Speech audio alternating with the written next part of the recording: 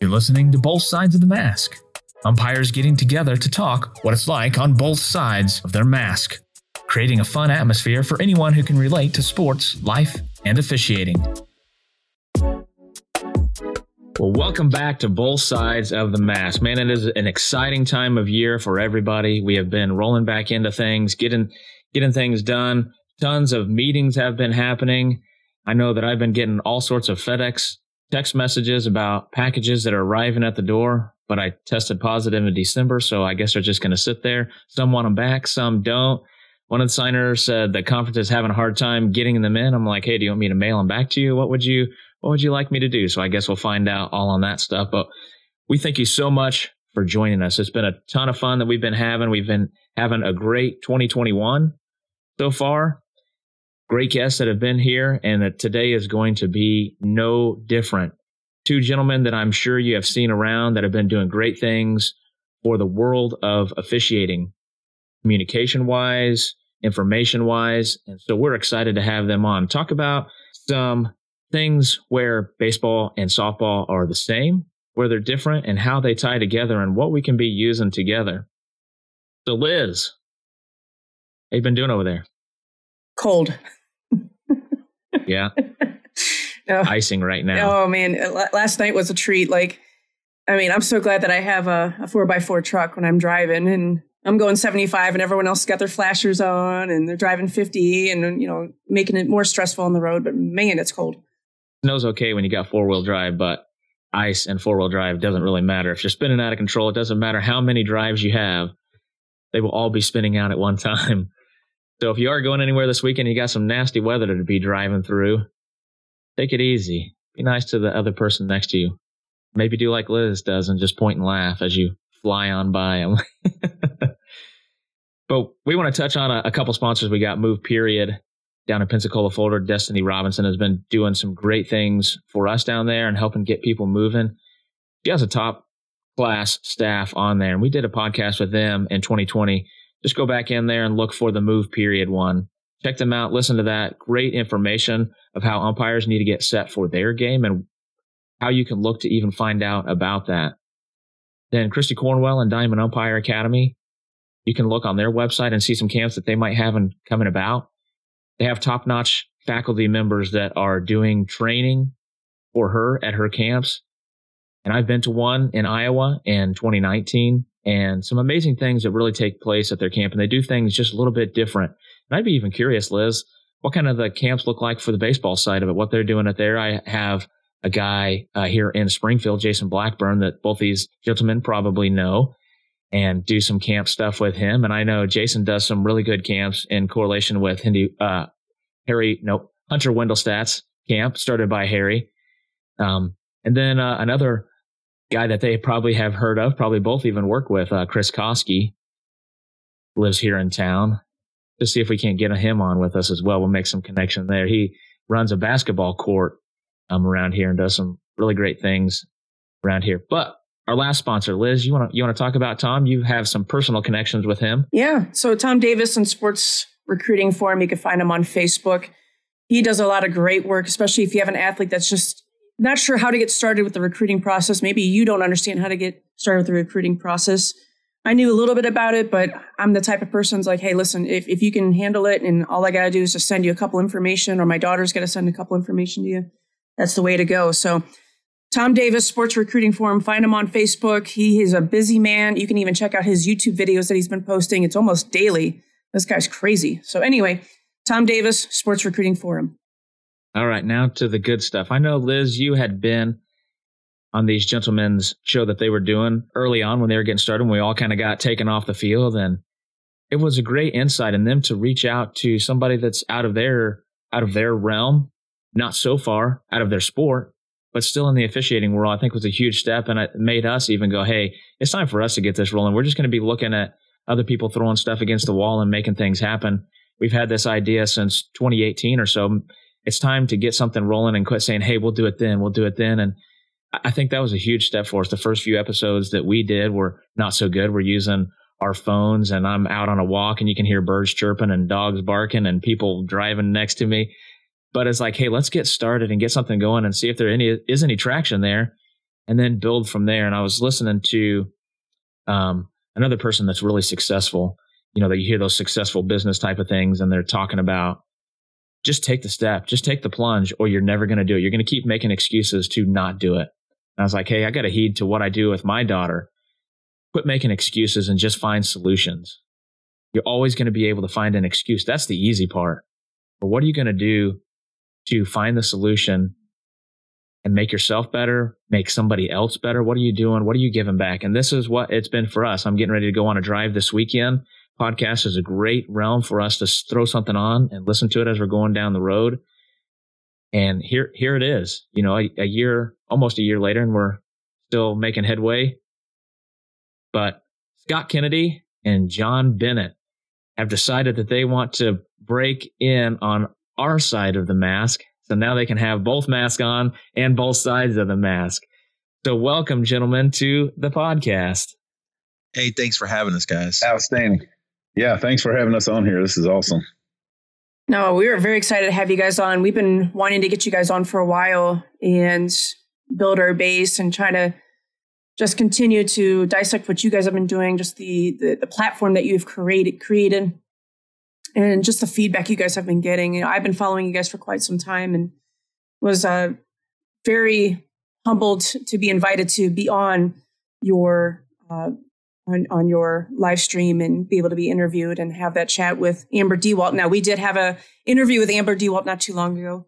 So Scott Kennedy, John Bennett, thank you. Welcome. We appreciate you taking time this morning with us. Anytime. You're welcome. We're glad you all jumped on here, because I'll say one of the reasons why, Liz, I've got two daughters. I got twin daughters that are 16, student athletes. And, I started in softball. Slow pitch softball is how I got my umpire start. So when we were doing this format through Officially Connected, which is all about sports officials, helping sports officials on and off the field. I know we've talked about this several times, and even with Tony here earlier today, was like it's baseball umpires, it's softball umpires, it's officials in every sport, but baseball and softball are similar, even though it's a different ball, different game length, game times. You all can get a doubleheader done an hour and a half before we can get to the seventh inning. So, but it's still, it's all about the network. It's all about the resources, and it's the brotherhood, the sisterhood, the fraternity, the sorority, whatever they want to call it. It still gels. And when we invited you on here, we were hitting that part of the female side of officiating, because that is a perspective that's growing. And like our platform was growing. It's like, we want to tap into, who's who in the female officiating world, and have had some great guests on our show. And when we're like, man, if we can get Liz on, that'd be awesome. So no disrespect, Tony, but you didn't fit the mold for that podcast, and we'll get you on hopefully here soon, because we love what you all are doing. We love talking to Craig Hyde, Marty Azabishan. I mean, that was a great interview Johnny and I did with them on Officially Connected for the Zoom, and it got a ton of feedback and got a ton of likes, and we got more followers, and still, like Liz was talking about, she follows, and we love the female officials and umpires that are starting to pick up ground, going, this is awesome that you all just don't hammer on, you all just don't say guys and baseball umpires and guys. You all touch everything. So again, I know it's long-winded, but thanks for having us on here. It's awesome to connect with you all finally. Tony and Liz, real quick, if Scott gets going, you're going to have to stop him sometimes, because he won't stop. He'll keep talking and he'll keep talking. You got to find a moment to get in there. Look for your moment. It's no different than officiating. You got to find the right time to interject in that argument. Yeah, you got to let him have his say, but then you got to step in. It's no different. I'm trying to kill an 8-hour workday. Isn't this an 8-hour workday? I'm trying to make it go by fast. Deep breath. But hey, with 2020 shaping up, and a lot happened in 2020, and I'm glad that it's gone and we can focus on 21. But it gave everybody an opportunity to take a step back and assess, take personal inventory, take officiating inventory, where you've been, where you want to go, and improve on your skill set from behind the camera, whether it's training or handling situations, rules, whatever that might be. So it was a great opportunity for officials to improve their craft. But, given what 2020, a lot of things happened, diversity inclusion was a big, it was on everybody's minds. Right. And Scott and I got to talking about the, women in officiating, and, we're all people now. There's going to be a big league female baseball umpire here very soon. Right? Mark my words, right? Forget about male, female. It's about the person. Can they do the job? And you saw it firsthand this past weekend with Sarah Thomas breaking the mold and being the first female to officiate in the Super Bowl. So there's a lot of good things happening. At the end of the day, whether it's the big leagues or little league, people just want to get the things right. And if you're male or female, it doesn't matter. Get the things right. Do a good job. Be a good person, and good things will happen. I'll get off my soapbox. And Johnny says, I get going. What's the man? We're like dogs in a cage, just ready to get out and run. Here we are. Like I was saying, there's 4 type A personalities right here, and we all want to be the best at something. And the way that you can be the best on this podcast is getting the longest one. So I think that's what we're shooting for right here. This is gonna be one podcast per drive. It's gonna get me all the way down to where I'm going this weekend, and maybe halfway back. We might have to do like an episode part series. And then we'll get into the first question. There you go, Scott. I'm more of a B+, Tony. I'm not sure if I'm really a type A. Okay. You're a tremendous slacker, Danny. That's right. John's exactly right. And not just pointing out that they are a female. They're not held back because they're a female, but they're a great official, and we're going to put them on the field and not have a negative aspect to that other part of it. So, and I know Liz is the same way.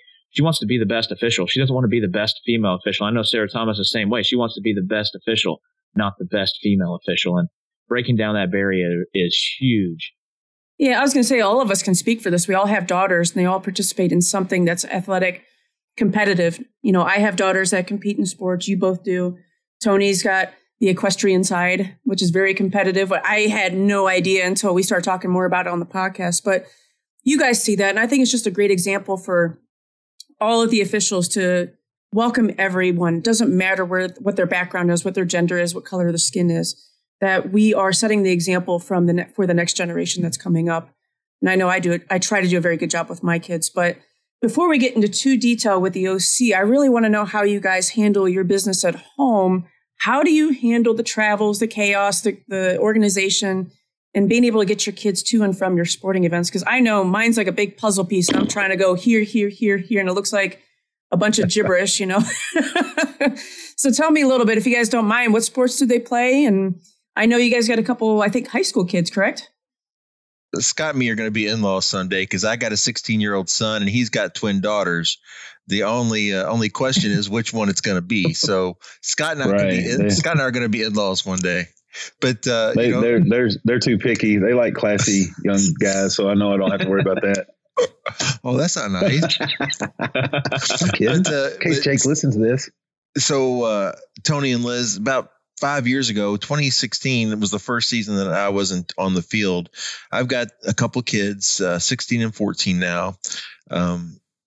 It was driving me nuts that I was missing them growing up. And I would get calls that Jake did this or Brooke did this. And I'd be in Raleigh or wherever I might be across the country. And it just got to the point of I wasn't having fun anymore. So I stepped off the field, and I do miss it. I miss the guys and the folks that I got to be around. I miss the travel, but I really enjoy seeing the kids do what they do more. So it was an easy decision at the end of the day. So fast forward 5 years, you see a lot. I mean, Tony, Liz, Scott, we're always at the ballpark, the basketball courts, whatever it might be. Watching our kids do what they do. And I've got a baseball player who's a junior. And so, Liz, you talked about that recruiting service earlier, that sponsor. I get it, right? A guy called me last night trying to, hey, $1,500 will get you some videos and put in front of some coaches. Hey, I appreciate it. Thank you. I need to start my own business. But the ones that do it well, it's an investment. They do a good job, and then there is a need for that. But I've got a son going through the process right now of being recruited. I've got a freshman daughter who's a volleyballer and a softballer. I know you got some softballers, Liz. So I follow you on Facebook and see what you're doing there. And let me just tell you this. Going to all the baseball and softball games that we go to and volleyball games, travel ball parents are crazy. Let's just say it. We're all crazy. And thank goodness we're all officials here, or I'm a former official, but not everybody has the same perspective as the four of us, right? Little Johnny, he's the best thing since sliced bread, and you can't call a foul on him or a strike, because if it was a strike, he'd have swung at it, right? So you see all these things in the stands. And I know Scott with his girls, he's got a girl playing basketball right now. Kentucky basketball is a pretty big deal. And, he speaks his mind to parents at times and trying to help them have perspective, because at the end of the day, the sun's going to come up tomorrow. It's okay, right? But, that's what consumes my time. I do see a lot of officiating. Last summer, it was great to go to Lake Point, and, the United umpires do the assigning down there with Alex Candalis and Todd Marler and those guys. And, when they saw me, they say, "Hey, come here. We want you to in a picture, right? We want to see." It's about that brotherhood, sisterhood. So I'm still around officiating. And it's still phenomenal. I live vicariously through Scott, and if I want to see people miss some pitches, I just turn Scott on TV, and I'm good for a little bit. But but we have fun. But Scott, talk about your daughters. No, there was, as you all can see, Johnny and I, we go way back, and I said, as you all know, umpires and referees, you got to have thick skin to do this job. And if we weren't such great friends, and we all, there's a little group of us that go to lunch, and like Johnny said, living vicariously through us, we keep Johnny in the loop. Johnny actually assigns the liaison to the D1 stuff around here. So that's an easy fix for him, because that keeps his foot in the door. He's still on the roster. He gets all the emails. He knows what's happening. He's just not physically on the field, but mentally he's still right sitting behind second base going, he, I can leave whenever I want, and you guys are out here for 4 hours. Ha ha ha. But we do a lot of rib punching and knee slaps and stuff. But we also have some great ideas and some great things that we're trying to do for officials, as you all know. But I got twin daughters that are 16. They're juniors at a all-girl private Catholic high school, which I wasn't sure how that was going to go over since it wasn't co-ed, but they love it. They absolutely embrace it. The academics are good. And when I say student athlete, I think I enforce that just because of what I know from my perspective as being a former professional umpire and now collegiate umpire. And I'm still a high school basketball referee. So, and I assign for an NAIA conference that I used to be a student athlete in. So I get it. I get it from A to Z. And I tell them I really do. I mean, I've been all of it. I've been the athlete. I've been the administrator, and I'm the parent, and I'm also the official in multiple sports. So mine are starting to drive. One's got the one that's got a 4.0 is the one that got her permit first. And the one that's a 4.3 and advanced and in AP classes, she's smarter than everybody else in the room and didn't read all the instructions on her permit. So she missed it by one because she failed to do an instruction. So she had to wait a month. So she can't test until the end of this month. And that's driving her crazy because her sister is taking her to some places. But trying to juggle it all around, that helps. But we, I have a whiteboard here at the house, and I write down all their stuff, and I have all my games listed on there. And then they kind of know the routine. They kind of know the routine. They expect me to be gone on weekends, but they know Thursday when I was driving them, I would drop them off for school on Thursday. And then I said, hey, I'll see you Monday morning, because Thursday afternoon, I'm driving to wherever my series is.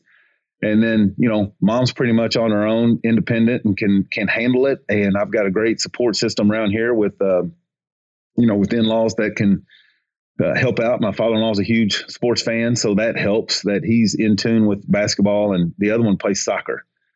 So they've had some success at both sports. And as Johnny said, Kentucky's pretty competitive in basketball, and I hate missing those games. And there comes a time where I have to turn back in a game because, hey, we've advanced in the regional or we're going to the state tournament. And I'm like, I'm not going to miss one of their games the 4 years of their high school. And I haven't refereed this is my third year not refereeing, because I'd always said when they were little, when they get into high school and they pick a sport or they're going to do a sport, I will be there as long as it's not a requirement by the SEC or the ACC, they understand what mandatory means. And then they also understand I can pick and choose kind of what I want to do. And if they have a game or something, I'm like, hey, they're like, you're going to turn back in that money? I go, yeah, for 4 years while they're playing. Yes. Because I knew how important it was when I was growing up, looking up and seeing my mom and dad sitting in the stands. I loved it.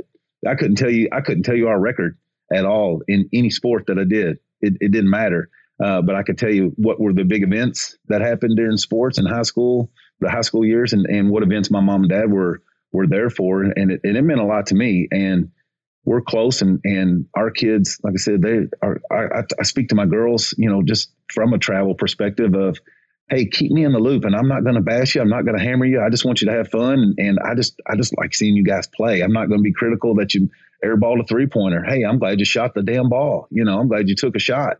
Yeah. Do we want to shoot an air ball? No. So why do I need to hammer about it? I might poke her in the ribs going, hey, that was a great shot, great form, had good arch on it. If you'd put a little bit of oomph behind it, it might hit the rim, but and we get along like that. So it's, I'm pretty fortunate in the situation that I'm in, and my employer also, as long as I've got a cell phone and internet access and whatnot, I can do my job from the road, doesn't matter where I am. So I'm pretty fortunate in that matter as well. I tell you what, the ability, it's in a lot of officials, it seems, even prior to the pandemic, you had a lot of officials that are able to work from wherever because you find yourself locked up in your hotel room on weekends getting work done. If you got a cell phone and a laptop, where does it matter where you work, right? And the pandemic is even lended that to be more popular than ever. But Tony, on the equestrian side, tell us about your daughter on the equestrian side.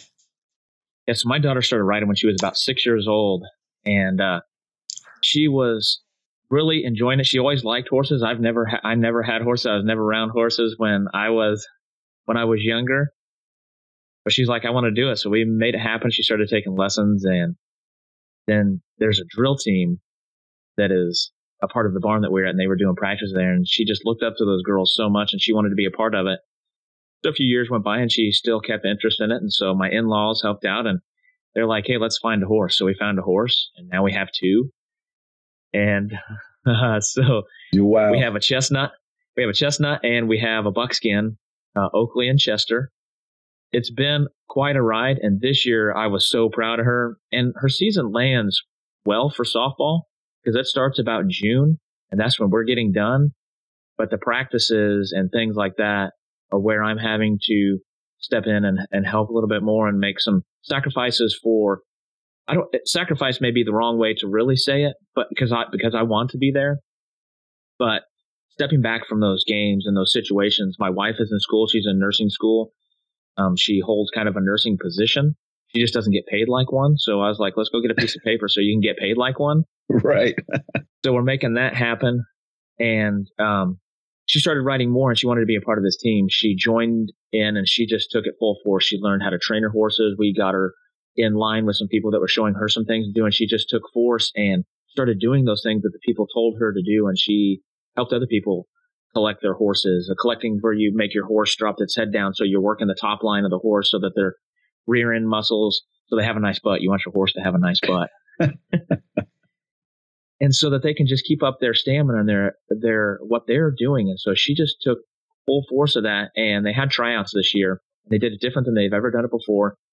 They had different stations they had to be at, and different judges that were there. Judges, quotation, the board members of the team, which are also girls that are riders on the team, were judging them for it. She went in, and she scored the most points out of all of them. And she is by far the youngest one. She's 12. Wow. Some of them are seniors in high school. Some of them are married and in their mid-20s.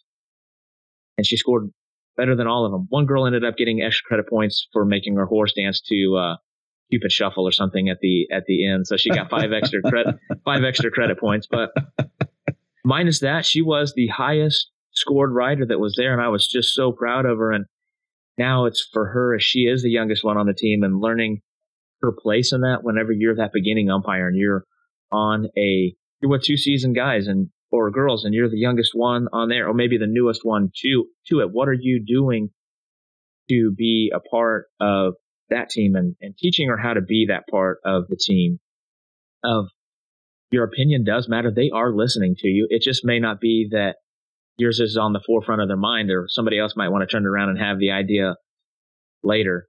So kind of teaching a little bit of those aspects for her. But how would you guys say for you, you're both, you've both been in the higher ups, and Scott, you mentioned that you are a professional umpire. Whenever you get that new person on the crew that's on your list, how do you welcome them in? My power chats that I've been having is the newer umpire, how they fit into the crew. So how would you say for somebody new, how would you say they fit into the crew? Well, one, I try to take it from, both of our backgrounds, Johnny and myself, we're both former pro guys. And that's where I got to know Johnny. I didn't know Johnny before pro baseball. And then I ended up moving to Louisville and then getting connected with Johnny that way because he was a Louisville guy already. And that's where kind of we started this relationship. And then just building on these relationships, being an instructor down at Wendelstedt School for 8 out of my 10 years in pro ball, I learned how uncomfortable it could be, or if I was somebody in my position like I was as an instructor. Now I'm working with Sam Holbrook and Charlie Relaford in a group, and I'm the guy on kind of like their 3-man crew teaching a umpiring fundamental. How comfortable they made me taught me how I want to put somebody else in my position, and I wanted to be the Sam Holbrook and the Charlie Relaford or the Greg Gibson. I wanted to be the teacher. And I do that to my crews now in the SEC or the ACC if I'm the crew chief and whatnot. What I do is I know a lot of umpires on our roster don't have the background or the resume that I do. And I also know that a lot of people Google and research us, and I don't have to give, I don't say I have to. I just don't. I don't tell them my resume. I don't say, hey, here's what I did, so you will respect me, and then put my sword down into the ground and claim all glory that I'm the best and I'm the only one that matters. And because I don't believe in that. That was what I used to do. But with Google and stuff, our umpires are already doing that, and I know this because they tell me, and I just sit back and listen. So I try to break the ice. If I've got somebody that's new and hasn't worked with me, I may get a text from them and they go, hey, Scott, this is so-and-so. And I just wanted to reach out and say hello and kind of introduce myself. And I'm like, and I've probably already started that process of trying to look up their name and phone number because I want to send them a text because I want to break the ice before we get there. I want to talk to them, and I want them to seem comfortable that, hey, I'm just like you. And I put my pants on the same way as you do every day. I've got honey-do lists to do every day. I got a full-time job. We got 2 kids. I got to take care of them. I have the same responsibilities off the field that you do. And we're going to be working together. So the only thing that's different about me being on this crew is that I've done it longer, and I've done more games, and that's the only thing. And then I may be the crew chief. So I have more responsibilities. That's the only thing different. I've got to turn in paperwork. I've got to do evaluations. I've got to do this, that, and the other. I got to get us hotels. I got to coordinate our travel between each other, which is a little different now since they all want everybody taking their own car and doing this, that, and the other for rentals. So that's going to be different. But I try and embrace it as to, I'm going to open up the door and going, hey, it's just a baseball game. It's just a basketball game. Let's go to lunch. I'm going to get in at so-and-so time. I'm going to go grab lunch. If you want to go, you're more than welcome. If you want to check into your hotel and take a nap or take it easy or hey, you just need a breather, you need a stress relief, that you just need to stay in your hotel room and send out some emails and get things caught up at work, I get it. I'm fine. You're not hurting my feelings at all, but I want you to be invited. I want you to be invited, come eat lunch. And if we do, usually we all go to lunch if we're all getting at the same time. And especially if I don't know somebody, but I go and I'm like, hey, what do you do? Are you married? Do you got kids? Do you got a job? What do you do for your job? What do you like about your job? And is that good for you? Is it a good fit? And that's kind of the things I just try to do as icebreakers. So I try to get these umpires and referees comfortable with going, hey, this is okay. I've already met him. We've gone to lunch together. Awesome. Okay, now we're just going to meet up at the ballpark, head on over a little bit early so we can cover some pregame responsibilities. And then 1 through 4 on the baseball field, You matter just as much as third base. If you're not scheduled to have the plate, you matter just as much at third, second, and first for the weekend that I do if I had the plate or whenever I have my plate game.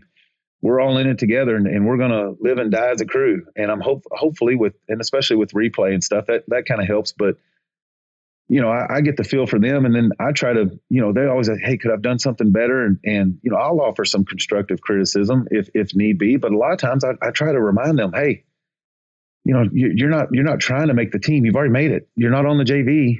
You made it to the varsity. You want to get the SEC. You're here. To keep doing what you were doing in these camps and clinics to get you noticed. Don't change anything because you've seen me do something different in a game or something. And I saw you do this on TV a couple weeks ago. Well, that fits me. It doesn't fit you, or you don't have to do it. It's not. It may be just something that I do, like a Ed Hockley or something. I may just explain something different, or I may have a different mechanic, and I may be louder than you are. It's just what I've been doing for just longer than you've been doing it. Now, if you want to take it and use it, that's fine, but don't think it's required and put yourself in an awkward position or take yourself out of position because you weren't able to do it a way that I did it. Just be you. Just umpire. Same thing with refereeing. Just referee the game. A lot of the referees that I work with are the same way of going the same route. Is a lot of them know that, hey, you were a pro guy, now you do college. Oh man, that's awesome. And I'm just a high school referee. Me too. I'm just a high school referee. I have no aspirations to get into college. It's kind of like watching Johnny bounce around on this video on and off the podcast. It's kind of like, hey, we just adapt. We adapt. We get along with the crew. What Gremlins, usually Scott's the one with technology challenges, but it just keeps kicking me out. But I've upgraded, and now you can't pay your bill. I got kicked out. Scott was talking. I came back in. Scott was talking. So I guess I didn't. He's going to keep going and going. He's like the Energizer Bunny with the microphone. But well, so I keep going because I'm like, you can't jump in because you're not there to jump in. I'm like, okay, I guess I'll have to touch something else. Johnny's not there to chime in. He's boxed off again. I'm going to add to what you talked about, Scott. I think, in the minor league days, Are you cutting me off? Yes. I was done. Are you cutting me off already? They only got an hour, Scott. They only got an hour. That's right. We're done. We got 6 minutes left. But we've only answered one question. In the minor league days, you had a crew for a year. And sometimes it would change it up a little bit when people got promoted, but you got to know people throughout the year, and you knew you had 142 games to get to know somebody, and it just happened, right? But in college, high school, youth sports, hey, you might be with someone for a weekend, you might be with someone for a game, right? Just a lot of mixing and mingling.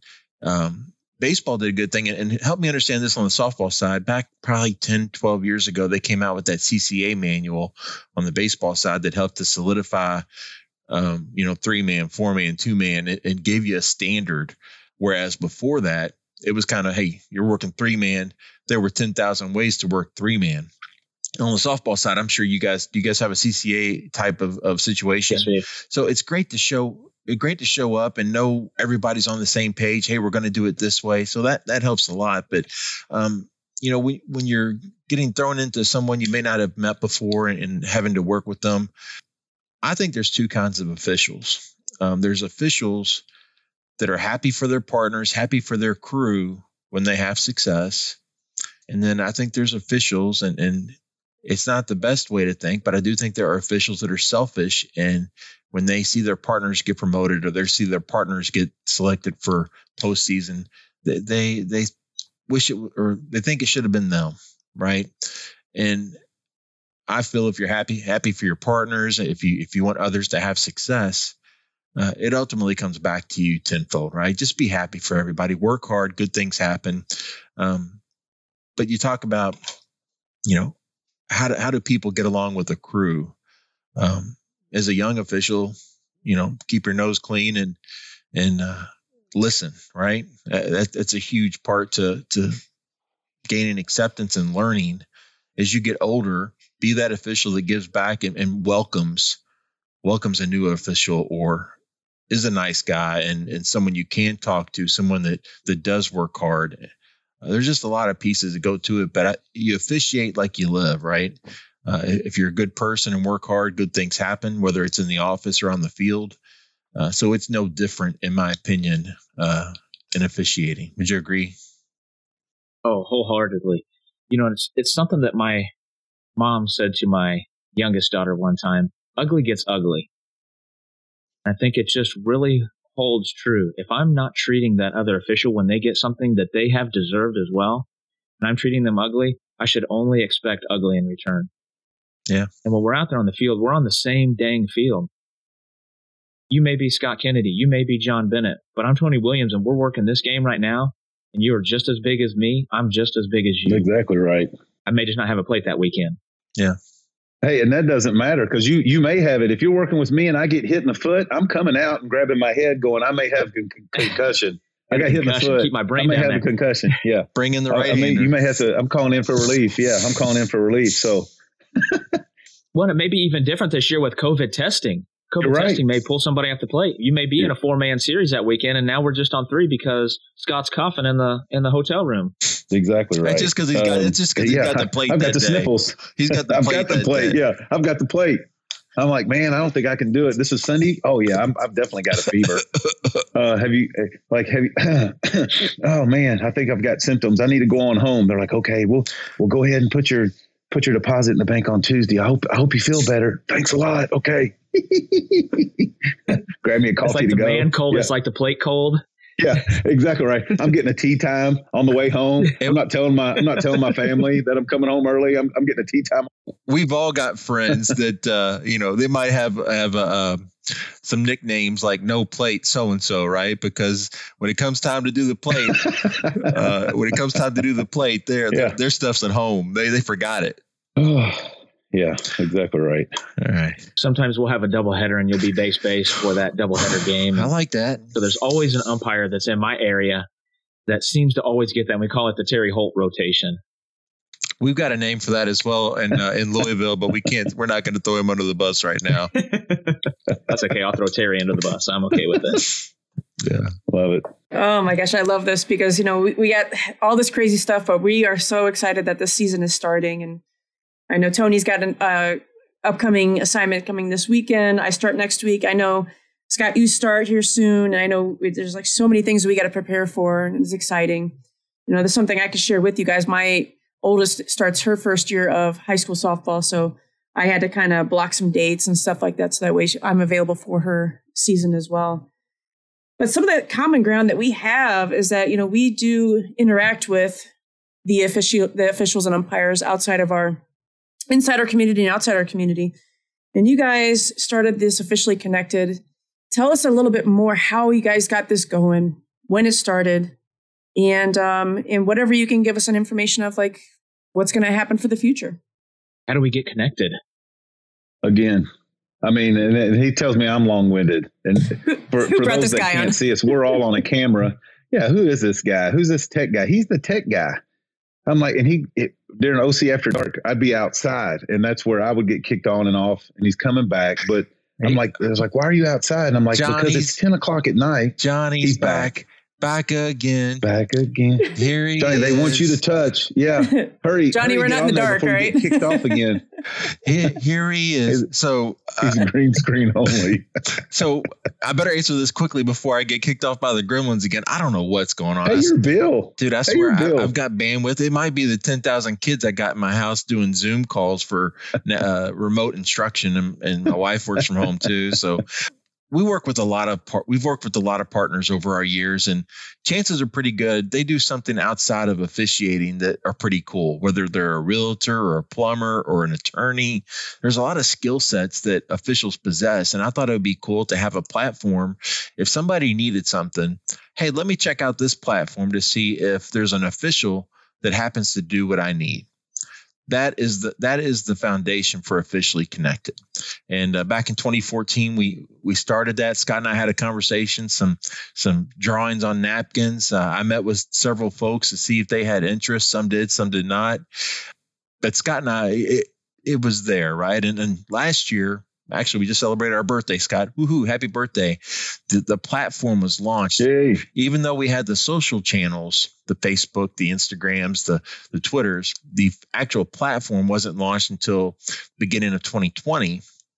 And the goal is to drive community, to ask questions, to be a place where officials can go and enjoy the brotherhood, sisterhood that officiating provides. And if they need something, great. It's a resource. It's a place to go and ask questions, whether it's officiating related or if it's I need an accountant. Matter of fact, we got tax season coming up.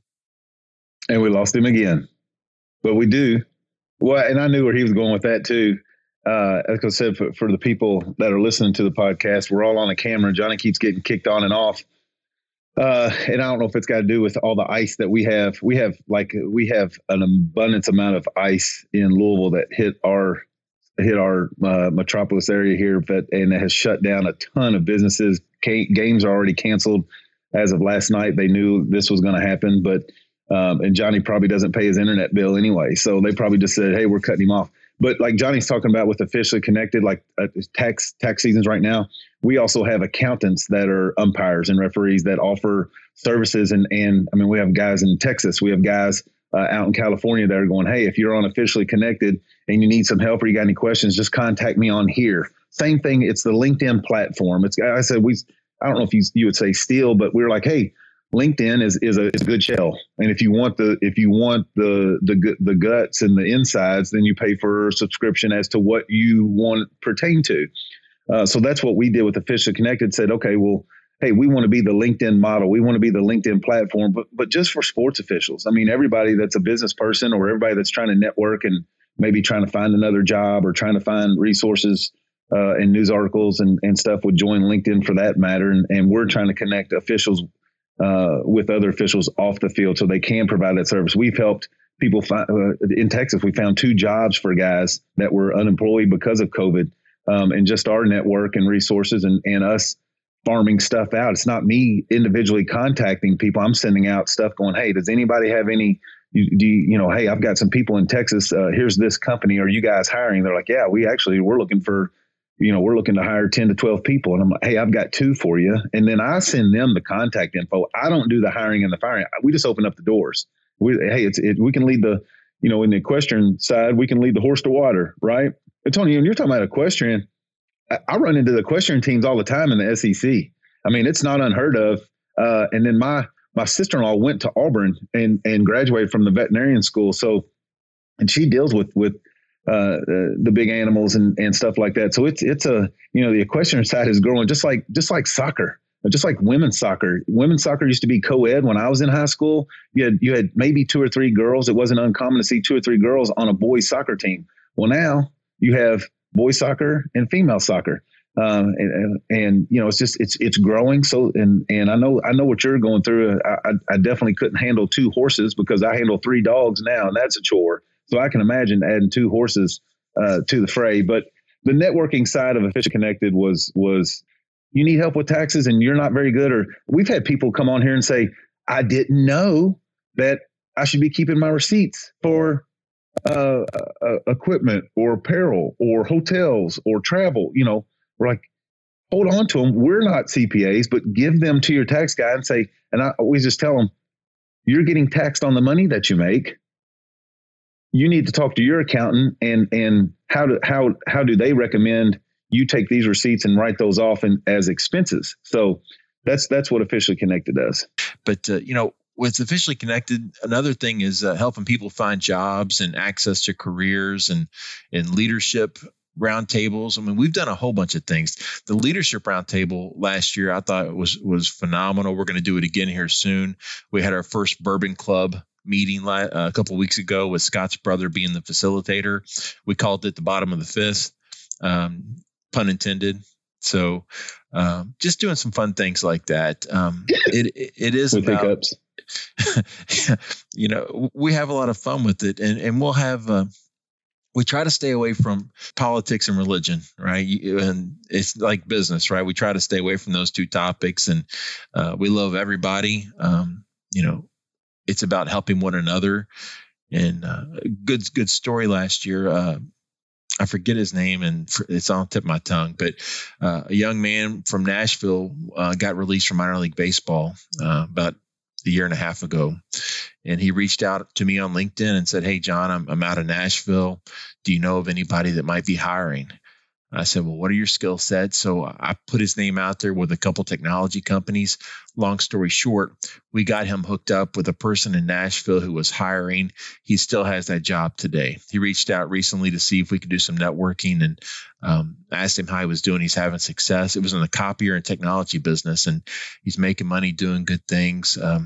But that's what we do, right? That's what officials, I hope, can do. If you hear of a job opening and so, put it out there. Let's see if we can help other officials, because everybody knows officials more than anybody right now have taken a hit on generating income. And if we can help them find jobs and make a living, that's what we do.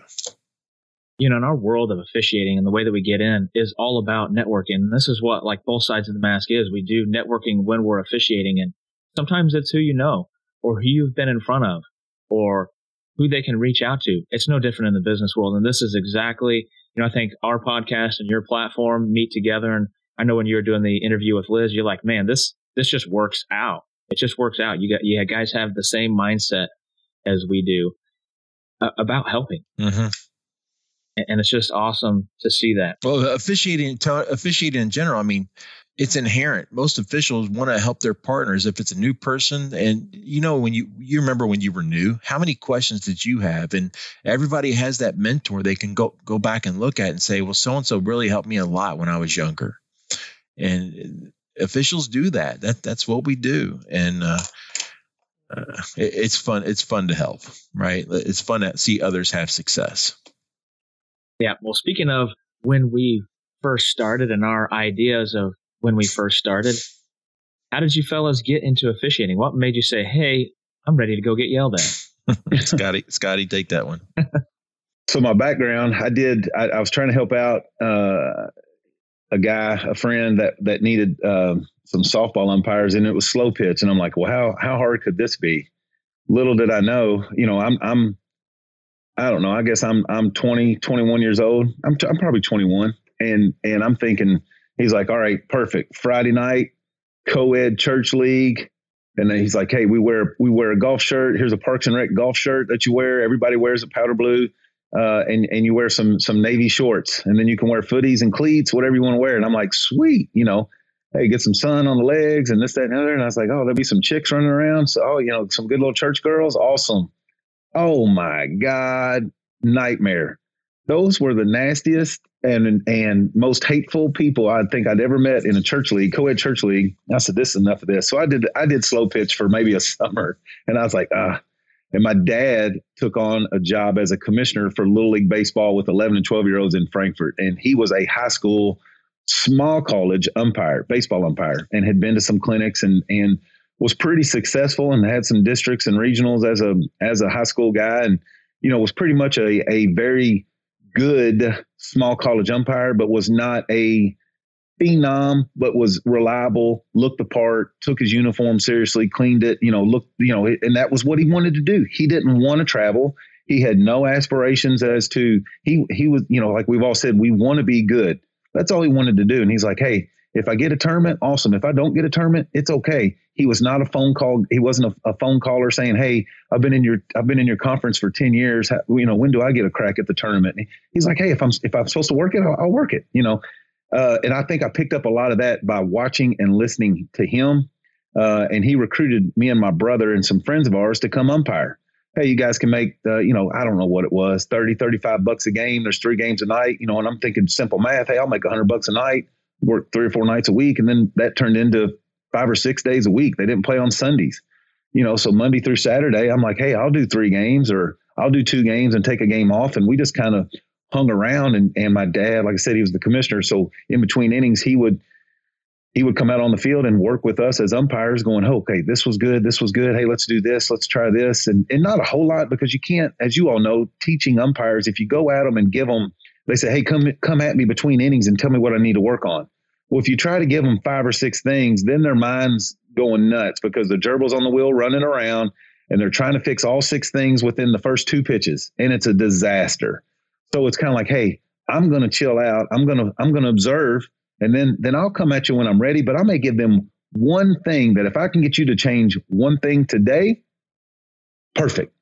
Then we'll talk about some other things off the field.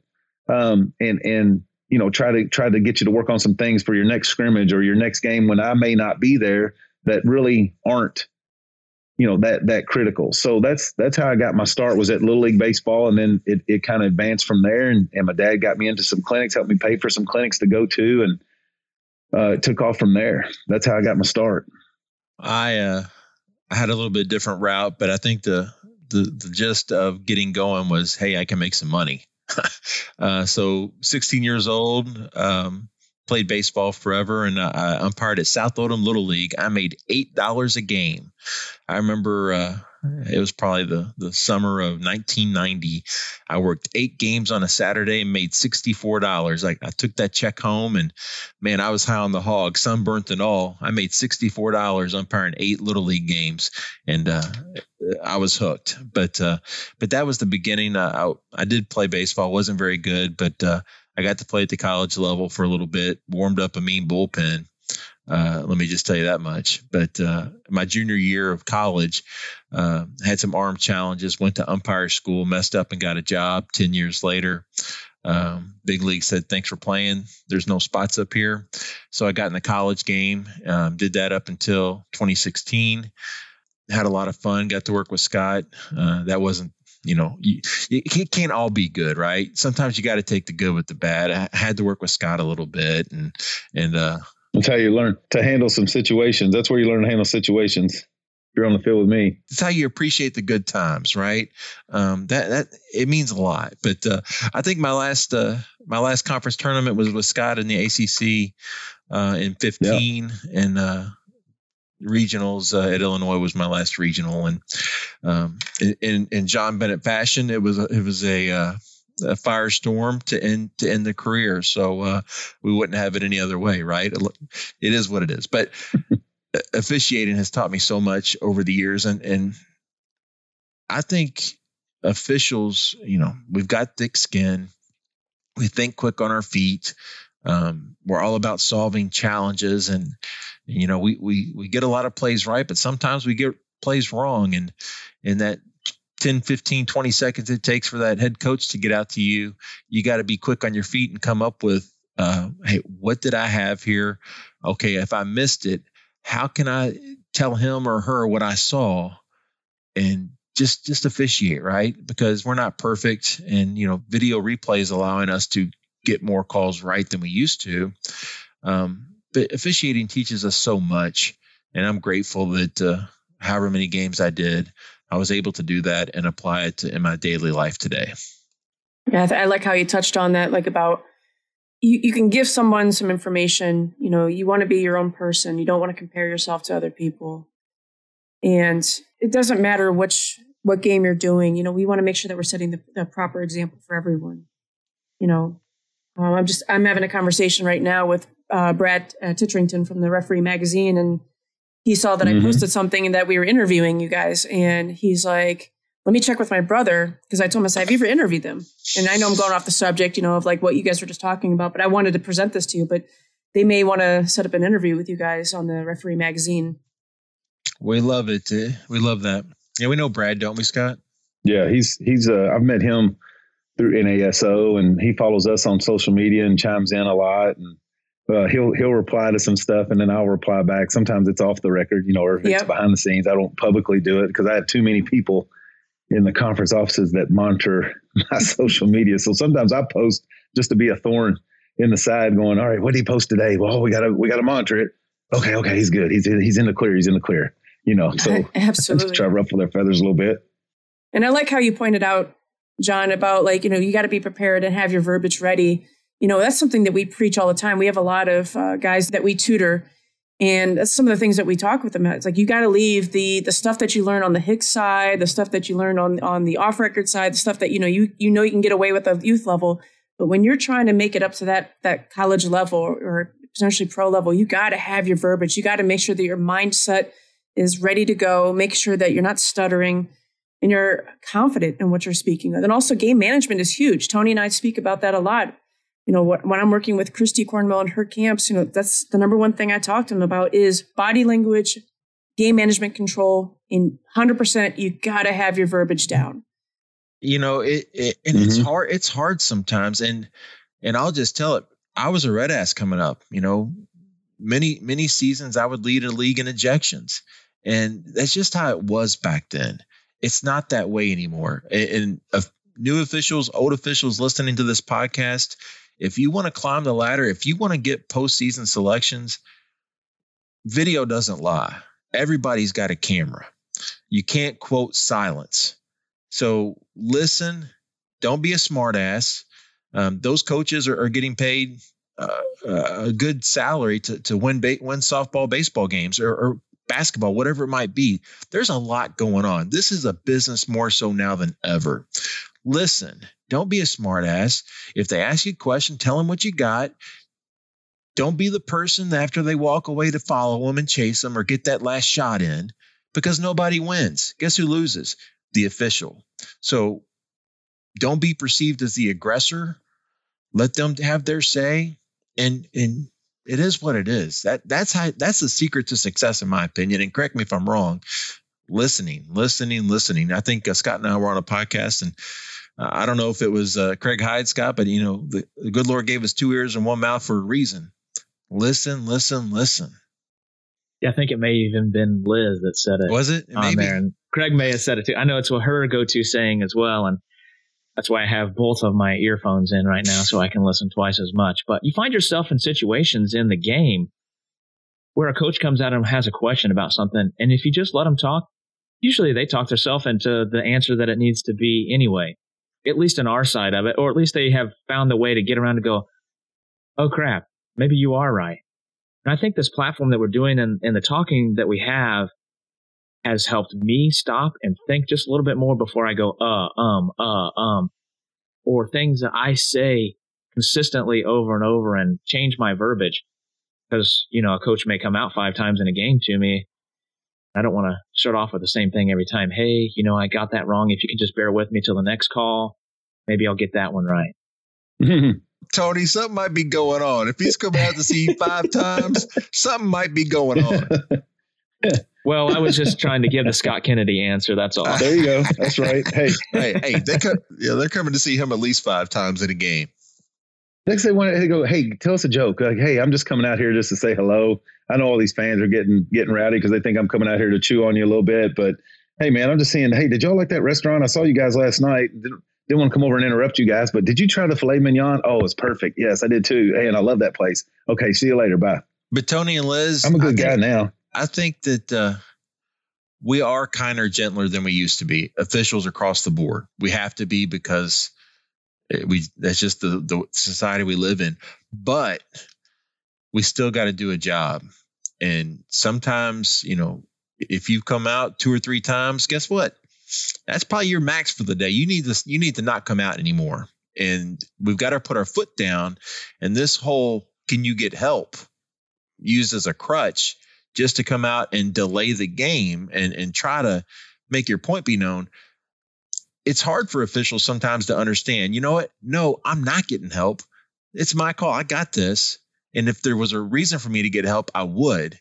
But no, I'm a big boy. I'm a big girl. We're gonna go with this right now because that's what we do, and that's how you earn your checks. That's how you climb the ladder, and you're paid to do a job. Managing the game is huge, and it wants to take you from a mid-major. It takes you from a D2 umpire to moving up into the next. Balls and strikes, safes and outs. Everybody is pretty good at that. Everybody can pretty well do that. But how are you going to manage the game? And you know, you bring up a situation of a coach coming out. In our game, we put in a rule of warning a coach or warning a game participant that comes out and questions just purely based on judgment. So a safe or an out. And if they do it and they delay the game, then we have to give them a warning. We're not so much allowed to manage that type of situation anymore where when I was doing baseball or I do men's fast pitch, manage the situation, let them fight for the team. And we've kind of taken away from them a little bit. But there was a coach that would specifically ask questions and would fight this question over and over for 30 minutes at a time. I think during the season, he delayed a total amount of games for the conference that he was in, almost 3 hours. And so they had to do something. The coach isn't in our game anymore. but we've left that there, and it just gets hard for us to be able to manage that type of situation where you guys can do it a little bit better, and that rapport that you build with coach. If I just throw my hand up and it's like, no, you've had enough, I've shut everything down to that coach just because I don't want to have to give them a warning. I don't want you to come any further because I know that you're just going to question judgment. So I've got to shut you down some way before you even get here. And it just builds that wall up that we have right now that I feel that's in softball.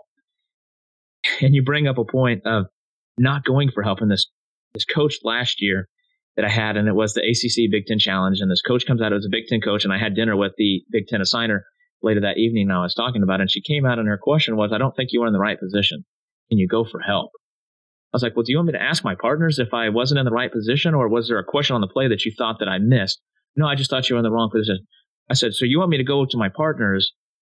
And she's got her hand around me, and I'm trying to stand next to her is what they want to do. And I'm like, I move out of that situation. And I was like, I'm not going to go for help. I didn't miss the call. I was right where I needed to be. I was seeing through the play. We stole a baseball term, and we're using the wedge at every place now. And so I was looking through everything. I saw it. There was no issues that I had with what it was. And she just wanted me to go to help with my partner. So I asked him at the game, I said, what do you think of my positioning on that play? I thought, oh, that's great. And I said, well, I'm glad I didn't come to you then. And she's like, you're just being bigger than the game. And I was like, no, I'm just not going to let you belittle me to the other coach. And I'm just managing the situation. Well, at the end of the day, you're paid to know where you need to be. Right. And if you're out of position, guess who knows it? The official. So kudos to you for not going for help and understanding you knew where you needed to be. But to that point, as officials now, we've got to be we're the most self-critical people out there, right? Because we want to be good. You want to get calls right, and constructive criticism. That's what officials do. We help one another get better, and don't ask the question if you don't want to know the answer. But to that point, college, high school, everybody, we're all striving to be the best we can be. If I don't think I'm in the right position, and I might have missed it, I don't think going for help is a bad thing, right? It used to be construed as if I kick the call, guess what? I die with it. That's not the case anymore. That's not the mentality. Getting the call right is priority number one. But there's that fine line of getting the call right, doing your job, and then the coaches taking advantage of the fact that they know not everybody's going to stand their ground and not get help sometimes when you don't have to. I think coaches take advantage of that sometimes. Well, and I had never had it before, and it was those situations where I knew she's that type of coach that the first time she's going to try to question you. And all coaches are like that. If they haven't had you at some point on a close play, they're going to try to question you. And luckily for me, there was video for it, and it was streamed on ESPN. So I went in right quick, clipped it, and I was like, slowed it down frame by frame, and guess who was right on that one? Well, don't get too high on that horse, because that next one. I patted myself on the back and then went out for the next game and was finding all the wood to knock on, and luckily there was a board right there for me to knock on when I took the field for the next game. That's right. But you're exactly right, and you're only as good as your next call. And you know what? I don't care about your last one. Just like, and you can't. I mean, the other part is they're paid to coach. We're paid to umpire, but you can't go at them. You got to find the other wittier line, because back in our old days, we would say, hey, you coach your team and I'll umpire the game. You're not coming out here to critique my positioning on umpiring. You got more things to worry about than worrying about what I'm doing out here. And everybody knows you're coming out here for show. That's what you're known to do. And, we would have been able to say that way back then. But as you said, it's a kinder, gentler place. And most of these coaches are taking that to the effect of, okay, well, let me go out here. Well, we had a close play, so I have to go. You don't have to go every time, and I think it's starting to get, kind of like, oh, let me go out here and be seen, so my kids know I'm taking up for them. It's like, okay, if you want to come out there and be seen, but not be critical of, well, I thought you were in the wrong position. Well, thank you, but you're not an umpire. You don't know our mechanics. You don't know our system. So you're wrong. Let me just tell you that. So you're coming out here for the wrong reasons. It's just, anyway, it's just a train wreck. So TV, it used to be, I can remember, early TV games and A-ball and, hey, we're on TV tonight. We need to look good. We're on TV tonight. guess what? Everybody's on TV now, and these darn cell phones. Right. I mean, it took me a while to realize, hey, nobody's watching anyway, Johnny. So what does it matter? But you figure that out over time, especially not on the independent cable television channel in Piedmont, North Carolina. Ain't nobody watching. But we get Big groomed, Brother's watching. We get groomed to being on camera all the time because you can't hide.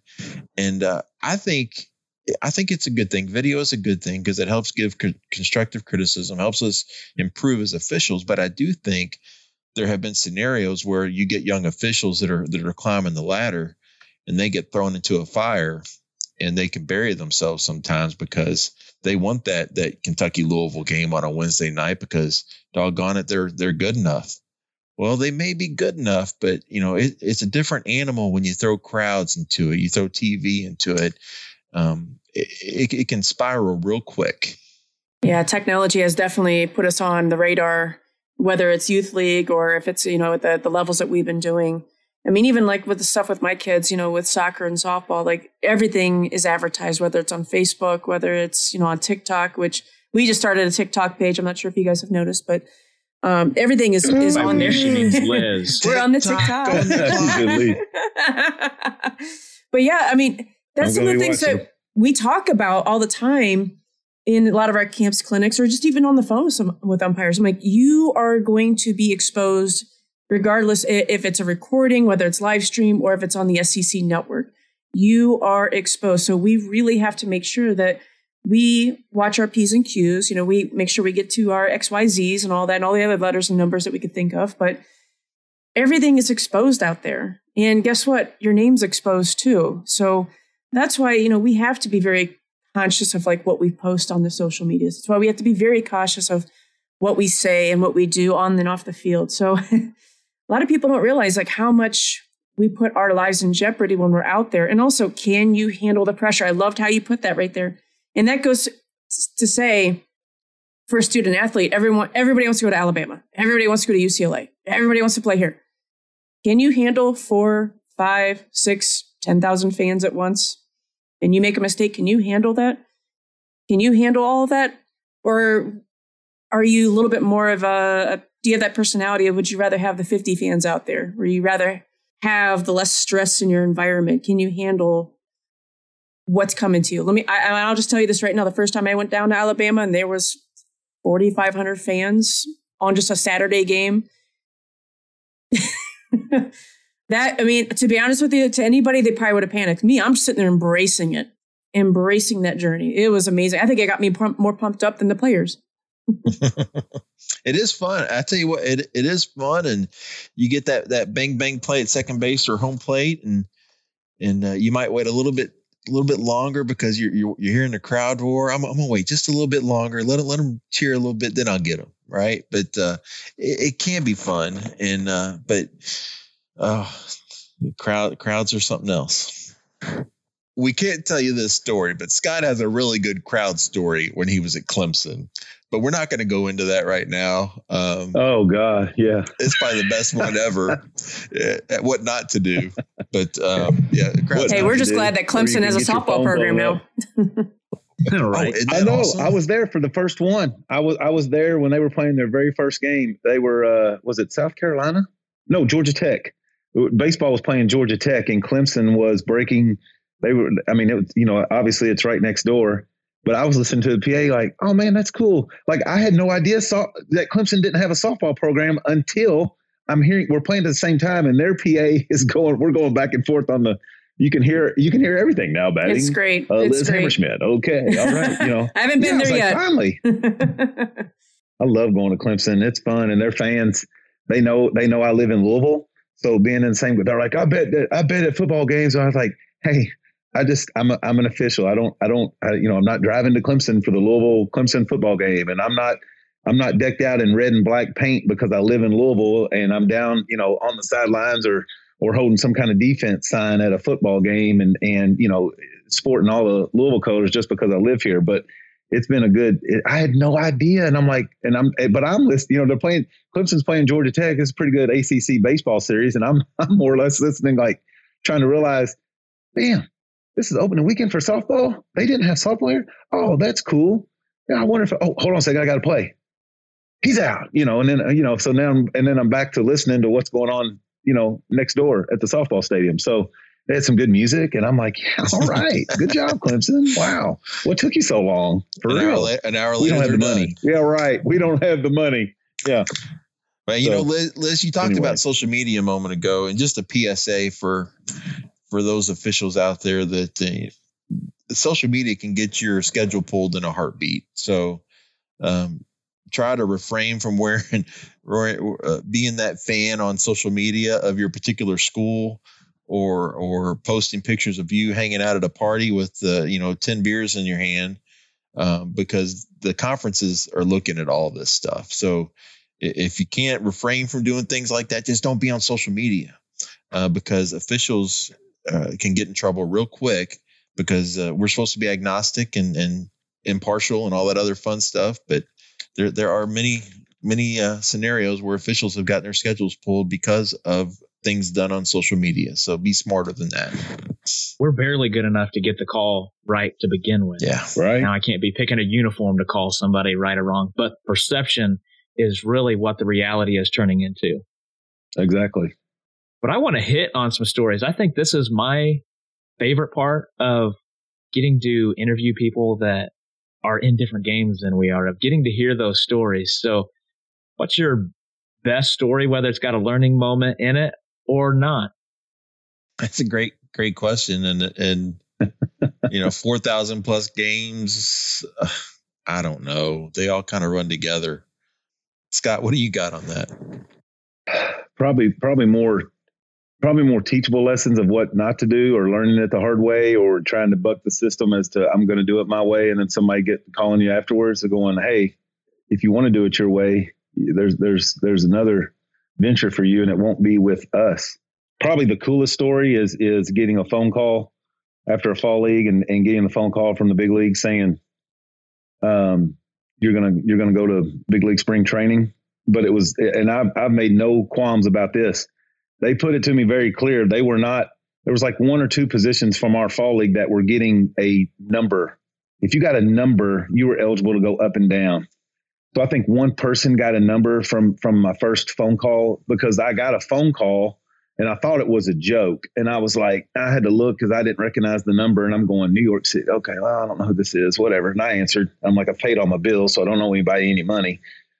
So I answer, and they say, hey, it's Richie Garcia, and we're offering you an invite to Major League Baseball to spring training. And I'm going, yeah, all right, whatever. Okay, who is this? And it's actually him.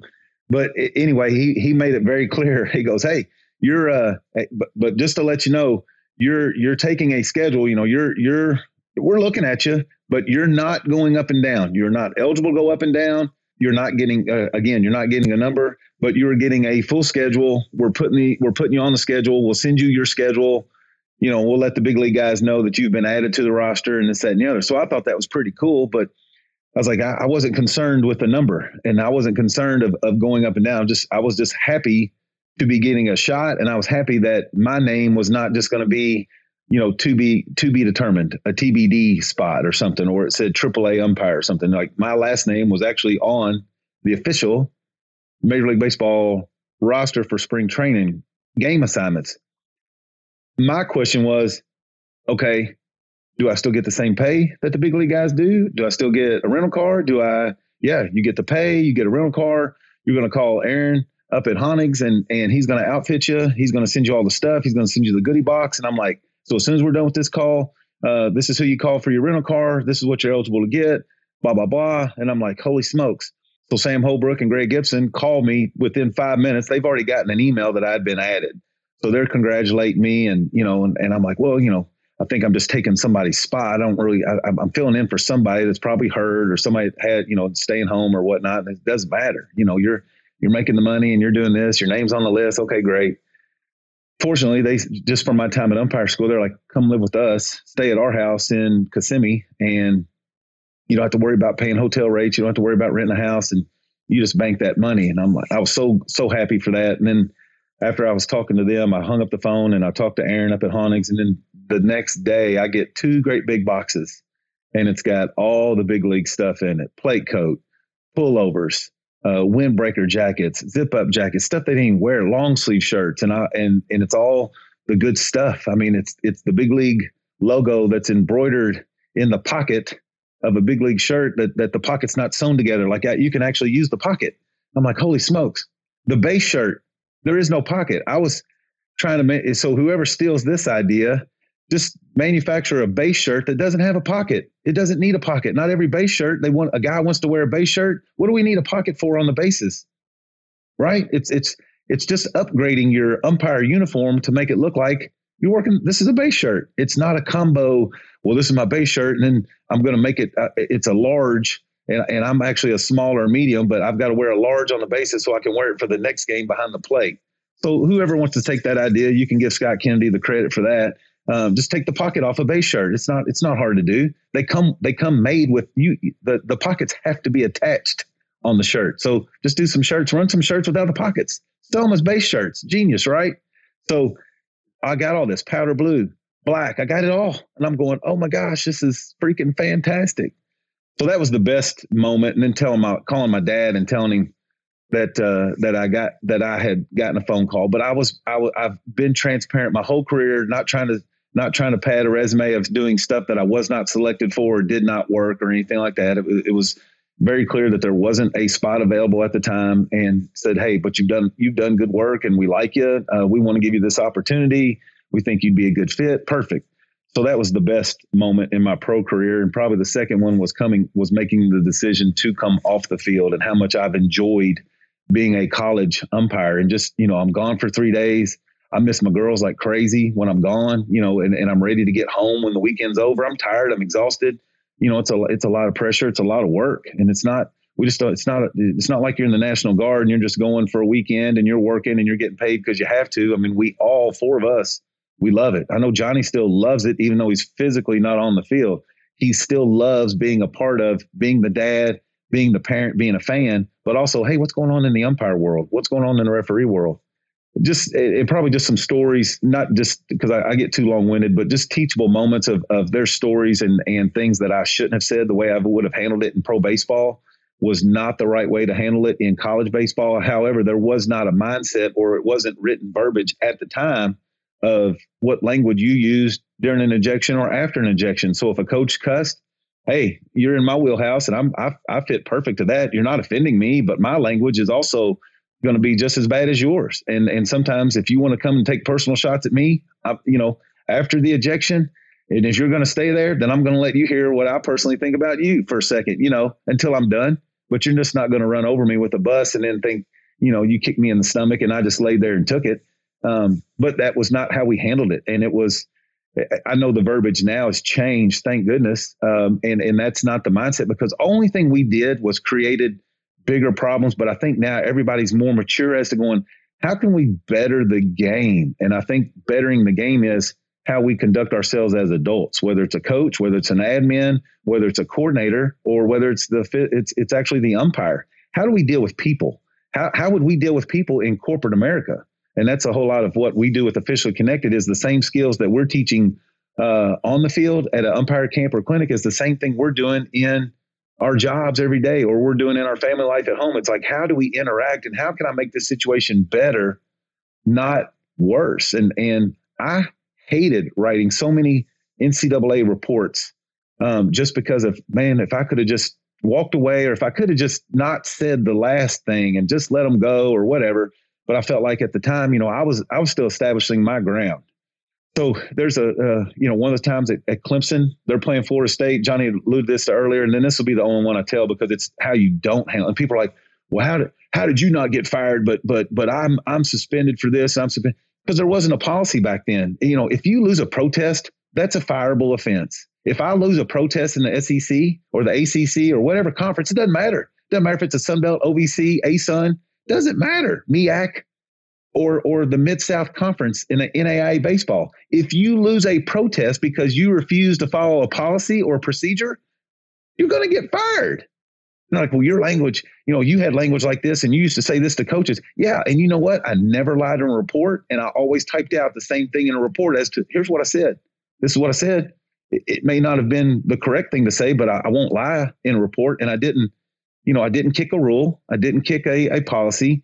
I use language that wasn't preferable to use at the NCAA conducive level. To your character. Exactly correct. You were exactly right, Tony. You took the words right out of my mouth, and I appreciate it. And it's like, hey, but now I tell people at camps and clinics, my language almost cost me my job, which pays very well on the weekends. So I had to look at myself in the mirror and say, self, you want a direct deposit from Douala on Tuesday? Or do you want to kick cans down the curb and see if the high school guy can get you a $75 varsity game that starts at 7:30 at night that probably not going to start till 8 or 8:30 because the JV game went into extra innings or the bus showed up late. So I'm at Clemson. They're playing Florida State. I have no idea. I'm working a 3-man with the late, great Randy Harvey and Scott Graham. Randy Harvey just passed away this offseason. Very near and dear friend that took me under his wing when I got in. I worked a ton of weekends, and you want to talk about just chopping you right in the throat, just watching what he had to go through before his life. I would say, just in lack of better terms, he is in a much better place than the Randy Harvey that was the big bubbly personality, and just to see his personality carry him through his body not being able to fight as hard as his heart and mind wanted to fight. It was just, but Randy was bigger than life, and working with him and Scott Graham at Florida State and Clemson, I'm going, holy smokes, this is big league for me. This is, and I'm just a year or two out of pro ball, and the fans, there's I don't know, 10 or 15,000 people here for Florida State, and they got Mike Martins coaching. He's a Hall of Famer. I have no idea who he is. I don't know the college background, don't know the college landscape, but I refuse to wipe off the plate. The plate's dirty, and the fans behind me are chanting, clean off the plate. And they're screaming at me in between batters, clean off the plate, clean off the plate. And now it becomes a stadium-wide chant from the outfield behind the plate at Clemson. Clean off the plate, clean off the plate, clean off. So I don't do it. And I'm the plate guy, obviously, and I'm standing there, and I reach into my ball bag in between innings, and people are cheering and I'm standing by a home plate, and they think I'm getting ready to grab my plate brush, and I pull my hand out of my ball bag because I'm actually feeling for how many baseballs do I need, and I'm counting. So I tell the ball person, hey, I need 3 baseballs. I'm motioning 3 baseballs. Well, they're cheering because they think I'm getting my plate brush, and when I pull out my hand and show the number 3, it's quiet, and then they all start booing, and then they all start screaming at me again, clean off the plate, Kennedy. Come on, Kennedy, clean off the plate. So I get 3 baseballs. I'm doing this, and they're still chanting, clean off the plate, clean off the plate, clean off the plate. And I never do it. And it's like the 8th or 9th inning, and I'm still not doing it. And the catcher's like, hey, do you want me to clean off the plate? And I said, if you touch it, I promise you will be ejected. He's like, oh, no worries. I won't clean it off. Okay. I said, dude, I know where the plate is. You just catch it. So they're still chanting. And Randy Harvey tells me he's standing at first base going, oh, my God. He already knows this is going to be a terrible phone call. He's the crew chief. I'm going to have a terrible time handling this. So sure enough, the inning ends. They're still chanting it. And Jack Leggett, he was the coach at Clemson. He's laughing, and he comes out, and I'm getting water or something. As I'm getting water, he goes down on the plate and takes his hand and wipes off the plate. And I'm screaming, Jack, get off the plate. Take it. And so it's a standing ovation from the whole stadium. They're going nuts. Well, the game ends, and I absolutely lost probably a cell phone battery charger of getting told exactly what they thought about their opinion on what they thought about me handling that situation. It's on video. They have it all. And I, like I said, lost a cell phone battery on what not to do in college baseball as to trying to be funny. And I was like, well, I was refusing to do what they wanted me to do because I wasn't going to. They didn't have any influence on me. And they go, but they did have influence because you didn't clean off the plate. And I'm like, yep, that's a good point. And if I could redo it, I'd have said, self, if you just clean off the plate, so now like every other batter, I'm cleaning off the plate anyway. I said, I will clean it off after every pitch if you all want me to. But the butt whooping I took after the game, they're like, Mike Martin said this was the most unprofessional thing he's ever seen. And I'm getting reamed. And then at the end, I'm like, who's Mike Martin? Because I have no idea who Mike Martin is. They're like, So that's more explicitives, and that he's the head coach for Florida State. He's going to be in the Baseball Hall of Fame, blah, blah, blah. I'm like, well, they didn't say anything to me after the game was over. I walked right past them and went through their dugout. But Mike Martin is known to introduce himself as number 11, and he acts like he knows me. It's the first time I've ever had him. Scotty, how you doing? And he doesn't know me. This is the first time he's ever had me. And I'm like, hey, how you doing? I have no idea what his name is. He doesn't say his name. I don't get on the internet to look to see what his name was before the series.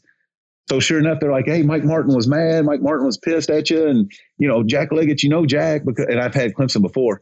So the thing that got me in trouble, I'm like, who's Mike Martin? Like, who's this guy? What does he got to say? And they're like, but Mike Martin is known to introduce himself as 11. And people were talking to him as 11. Hey, 11, how you doing? I'm good. Mike, how you doing? Hey, Tony, how you doing? Hey, 11, how you doing? I didn't know 11 was Mike Martin. So that's a life lesson. I could if anybody's listening to this podcast, which you all know now, I am very pro advocate of language. Just listen to what they want to say. They're not out there. A coach has to go through the rigors of getting ejected with their AD and the SIDs and the conference offices.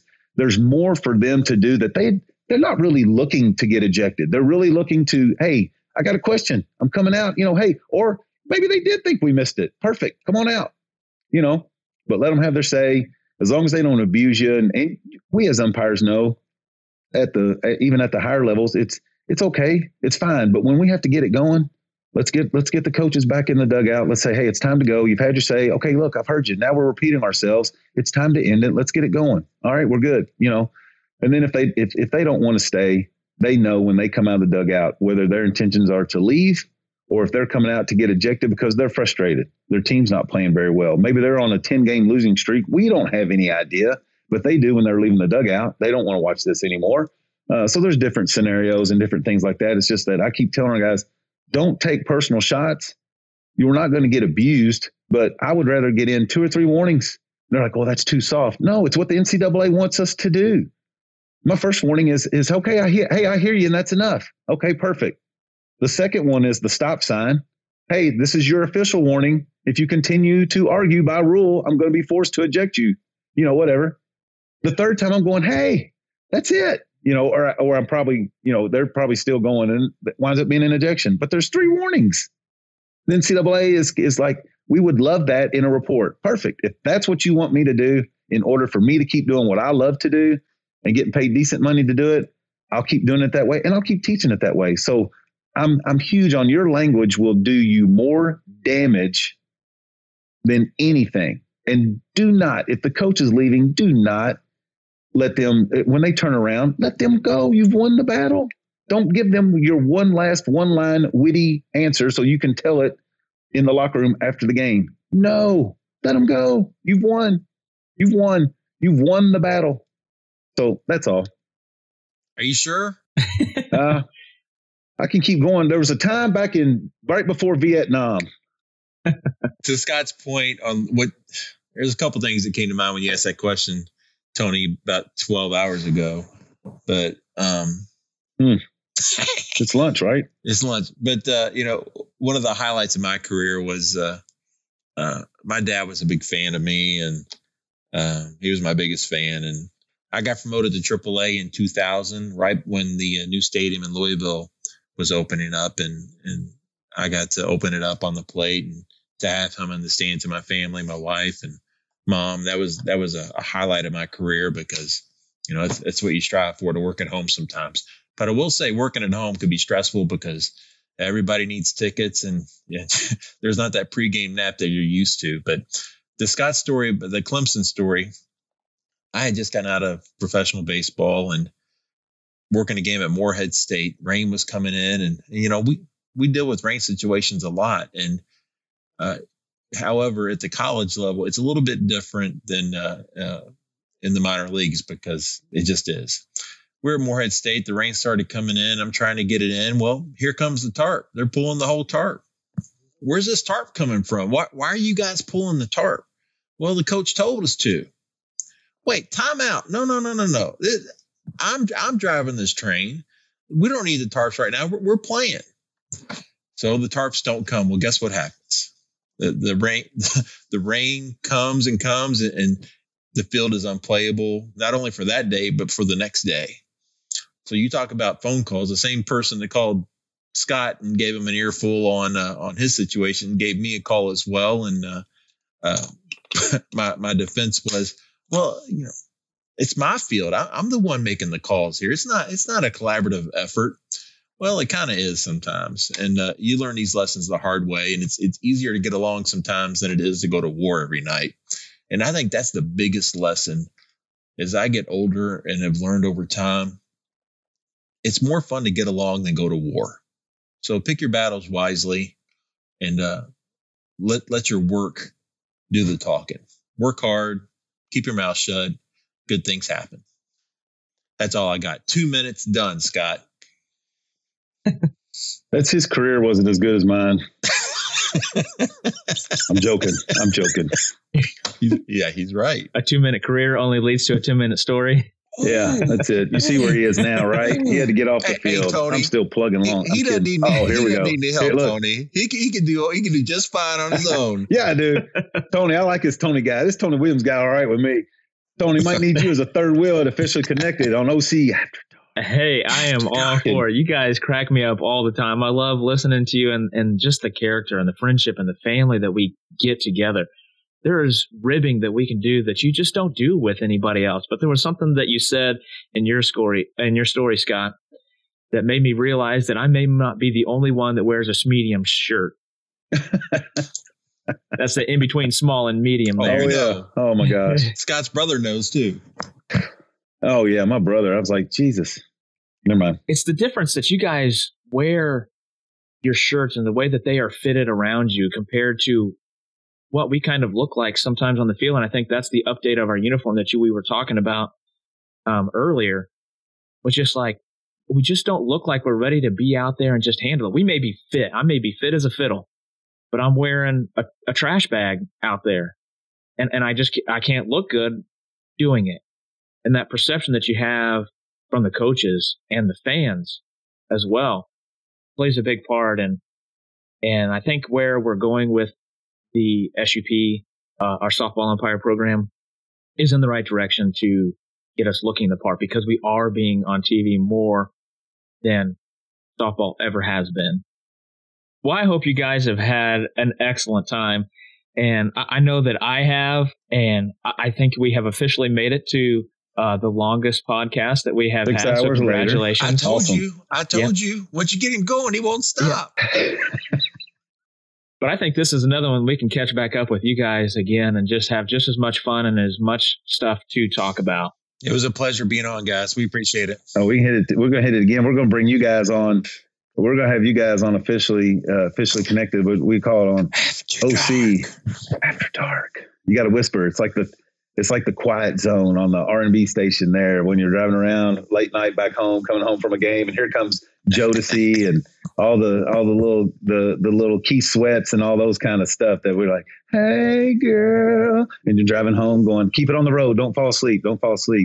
But we do that. You all have seen that. We definitely need you all on there. Want you all to have there on as guests, and we are definitely we cranked it up last week, bringing it back for season 2, and after a little 2-3 month kind of hiatus of working on some other platforms and brokering some other deals and getting some partnerships signed and sealed and prolonged with our business platform. It's been a fun time, and we'd love this softball world that you all are hitting. We'd love to be a part of that and keep you all in the mix with us as well. College softball is doing some amazing things, and softball at all levels, but I say college softball because turn on ESPN any given day during the spring, and you can find some college softball, and the girls are just amazing.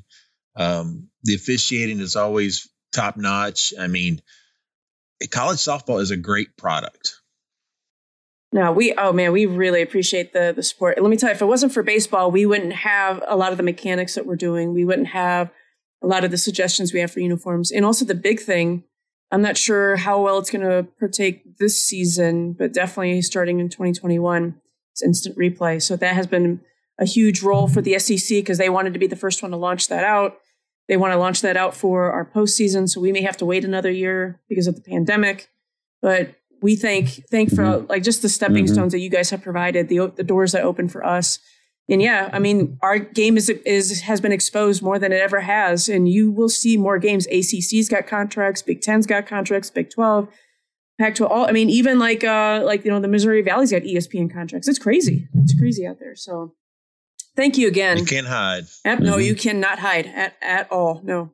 You're welcome. Thank you, guys. We really appreciate it. Thank you. We appreciate you, Will, and I can't wait to be T-Dub after dark on the OC. That's right. Yes. Get your brown water ready. 98.7. That's right. Bottom of the fifth. That's right. I appreciate you all letting us on here. Again, hey, and I know you're closing up this podcast, but 110% wholeheartedly, not just because you all invited us, but when we were watching your all stuff and I jumped on there and it's like, man, I want Liz on our deal for the segment parts that we were doing. We definitely want to have you guys a part of our OC team and definitely going to bring you all on and Thank you, Scott. We'll be in touch. Yeah, absolutely. So that was Scott Kennedy and John Bennett from the Officially Connected. Man, they can talk, and they can talk. Well, we're here to the season now a little bit, and people are going to be traveling a little bit more. And so at least this will get them all the way to where they're going, not just part way. Oh my gosh, no kidding. I would love to get them on either mid-season or at the end of the season just to kind of compare how things went and, talk a little bit more. And I love about our podcast, Tony, is that we talk about not just softball and baseball, but we talk about personal stuff, how we handle our everyday lives. People need to know, we're human. We have lives too. Yep. So involve your family. Make sure your family is a part of what you got going on. You need them support from your spouse, from your kids, and giving back to them. And I think it's going to be huge for you to be home for your daughter's birthday and how excited she was for that. I know it's tough on you and thinking, man, I'm not out there. But when you see that smile on her face, nothing can replace that. 100%. Well, Tony, good luck this weekend. I know you're going to be down in Louisiana. It's going to be nice and warm, like in the 40s, right? Yeah, probably closer to like 20 something if we even get to play. It's raining and snowing here at the moment. And I think down there Monday, they're supposed to get like 6 inches of snow. So that'll be exciting. At least we're not playing on Monday. Right. So we hope you guys enjoyed this episode. It was a ton of fun for us. I know we've been trying to get them on, and it's just bringing all the community together. We're all trying to work together. We're not trying to make one person better here and somebody better over there. We're trying to bring everybody in and encompass everybody and get you the best information. I may be smart in one area. Liz may be smart in another area. We have people everywhere else, and that's what Officially Connected is going to do, is helping officials get connected with each other and how we can all help each other out in this officiating world. It's crazy the way that we do and the way that we handle situations can go back and forth between an NFL referee, a basketball referee, a baseball umpire, a hockey official, sideline ref at a soccer game. I don't know. Do they have any judging in bowling? A line judge in bowling, so you don't cross it. No foul. Don't step across the line.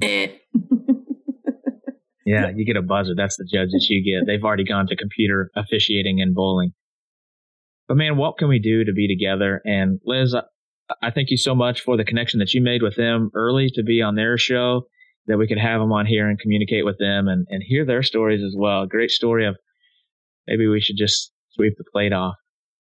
But how fun would that be to have a whole crowd chanting at you to sweep off the plate? Holy crap. That's hilarious. It's probably one of the best stories I've heard so far. Well, we hope you guys enjoyed this episode. It's been awesome. And you had our sponsors at the beginning. If you want to know more about what we have going on or get involved with us, it's not a huge website, but you can find a few things on there, bothsidesofthemask.com. Hit us up on Facebook, find the group, get connected with the Oculus, UMPMASK, all capital letters. When you sign up, get you $5 off your first month subscription of that. They have another update that's pushing out this week. And until then, you guys be excellent.